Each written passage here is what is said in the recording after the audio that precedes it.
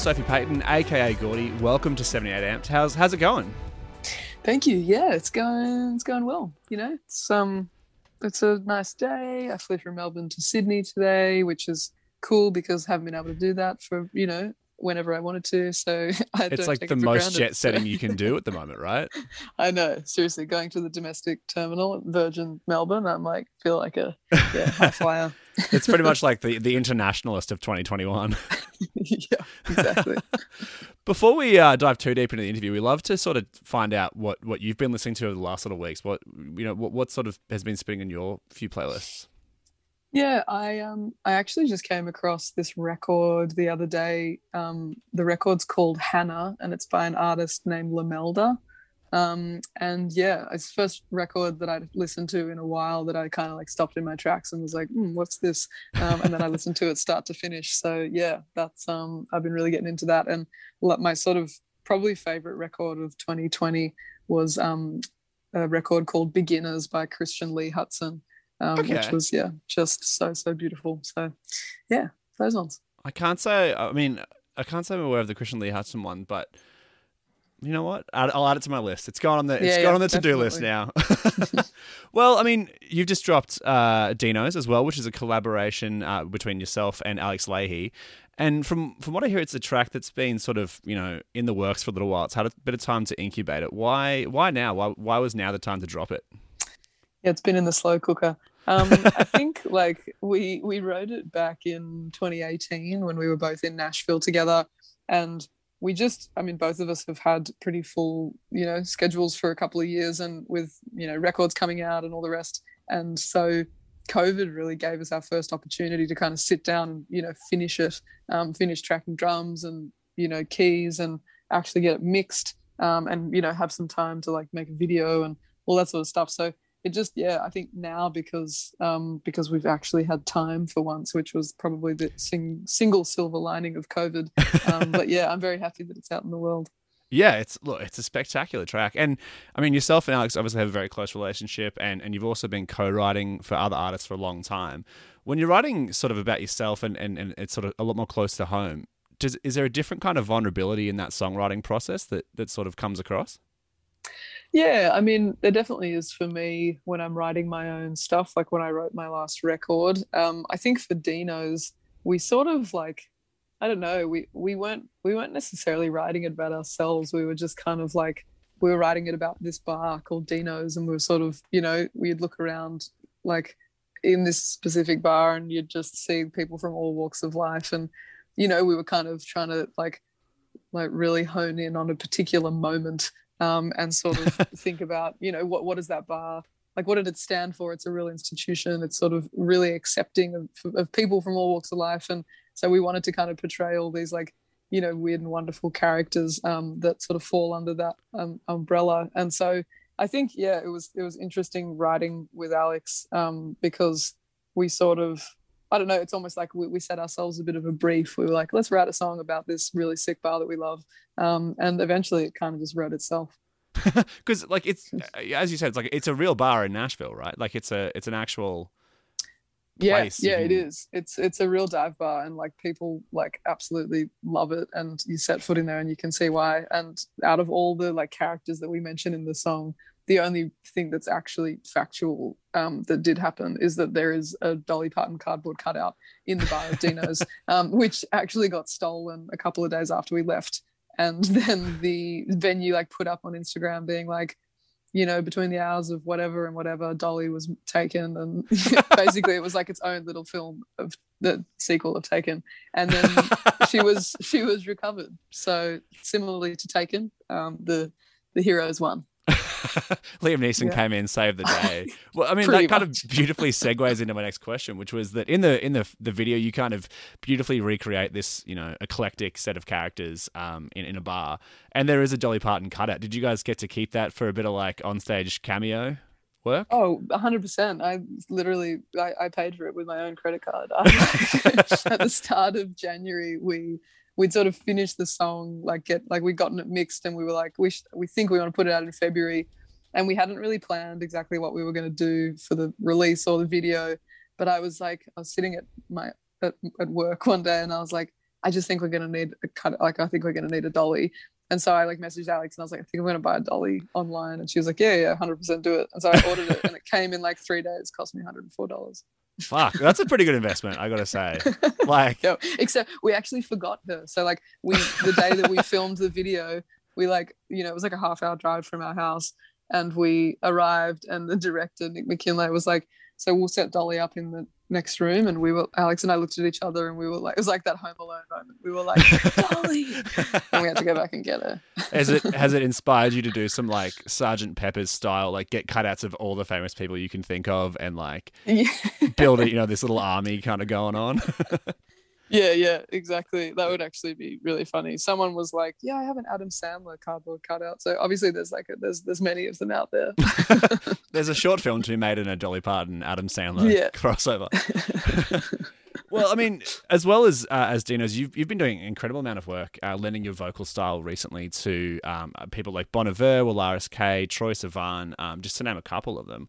When you work with other artists like that and then you head back into the writing room or the studio, do you ever feel like the sort of the tug to make music in a way that they're producing it, or is it just like those little compartmentalized moments for you?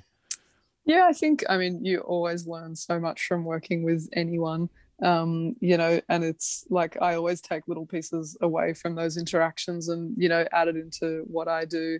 With Jack McAllister, who's Will RSK, it was like a bunch of like plug-in bundles that I'd like never heard of, and he was like, "Yeah, this is sick. I was like, went and downloaded them all that night. So yeah, I think when I did the track with Troye, that was just a really like beautiful singular experience. We were in LA one day and had been kind of chatting on like Twitter, and then we just like wrote a song together in like 3 hours.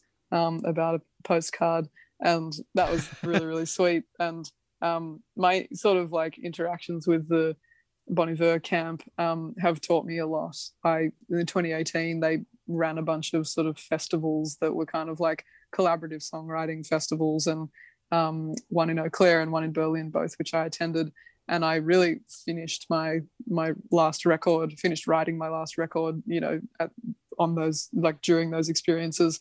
And it was just surrounded by people that love making music and love being creative. And I think that if you don't learn something from those experiences, you're kind of missing the point.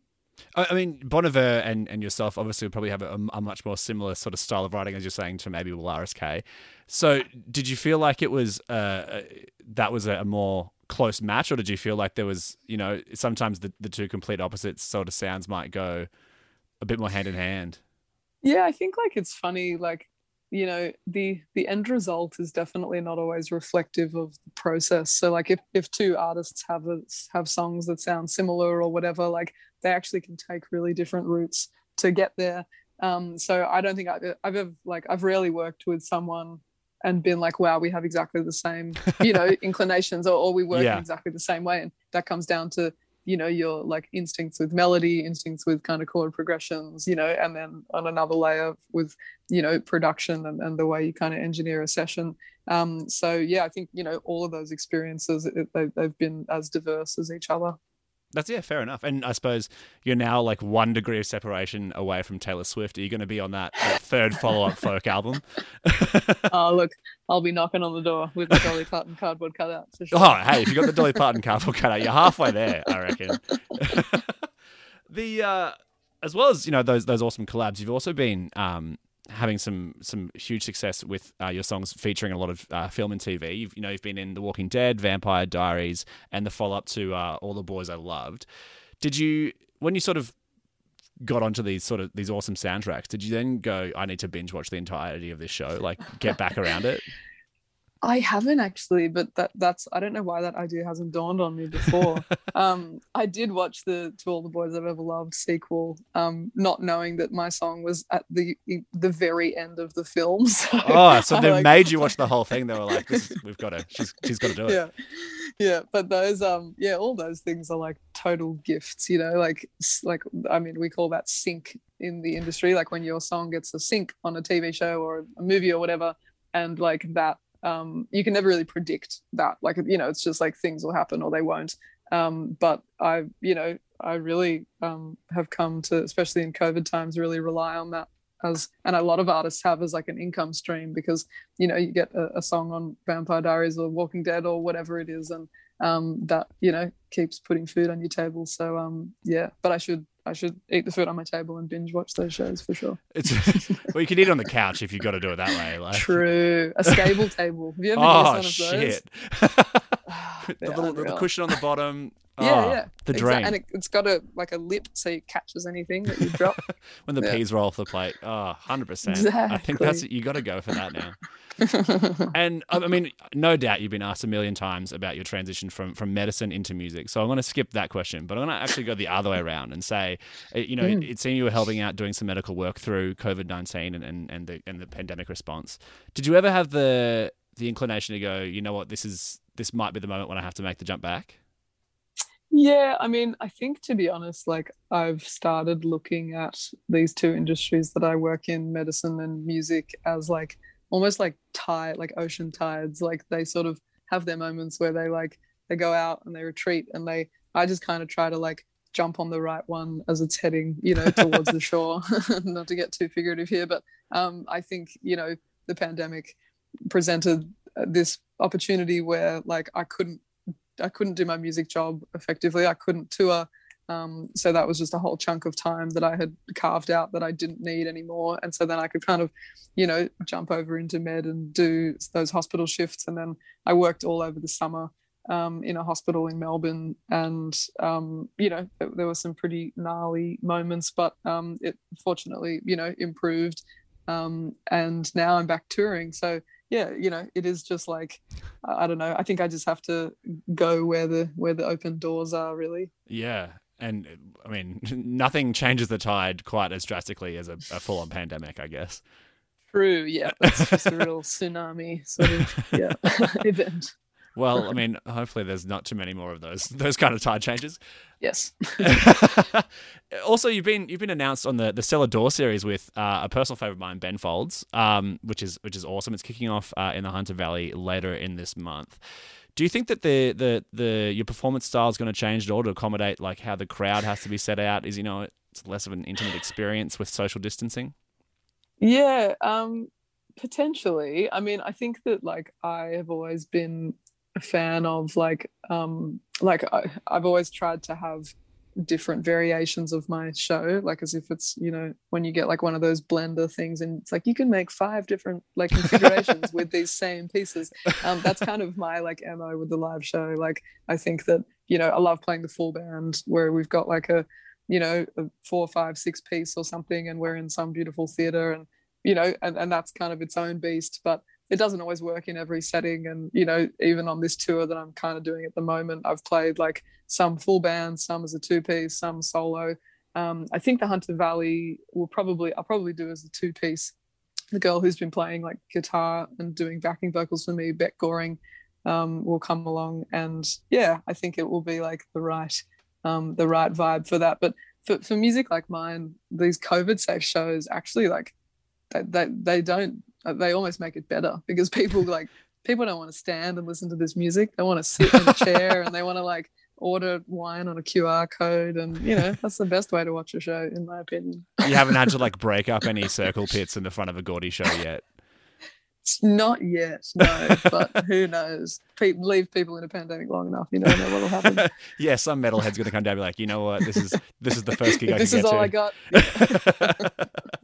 And I mean, both you and Ben Folds have an affinity for great melodies and the Ivory Keys. We might see some duets on stage, or... Oh, look, you give his people a call and let me know. I'll tell you what, I'll get under them after this and we'll sort it out for you. Sure. Yeah. Well, thank you so much for taking the time this afternoon. And for everyone listening, Dino's is streaming now on all your favourite platforms, so definitely give it a listen. It's been a real favourite of mine over the last couple of weeks. But Sophie, thank you so much for coming on and taking the time. Yeah, my pleasure. Thanks for having me.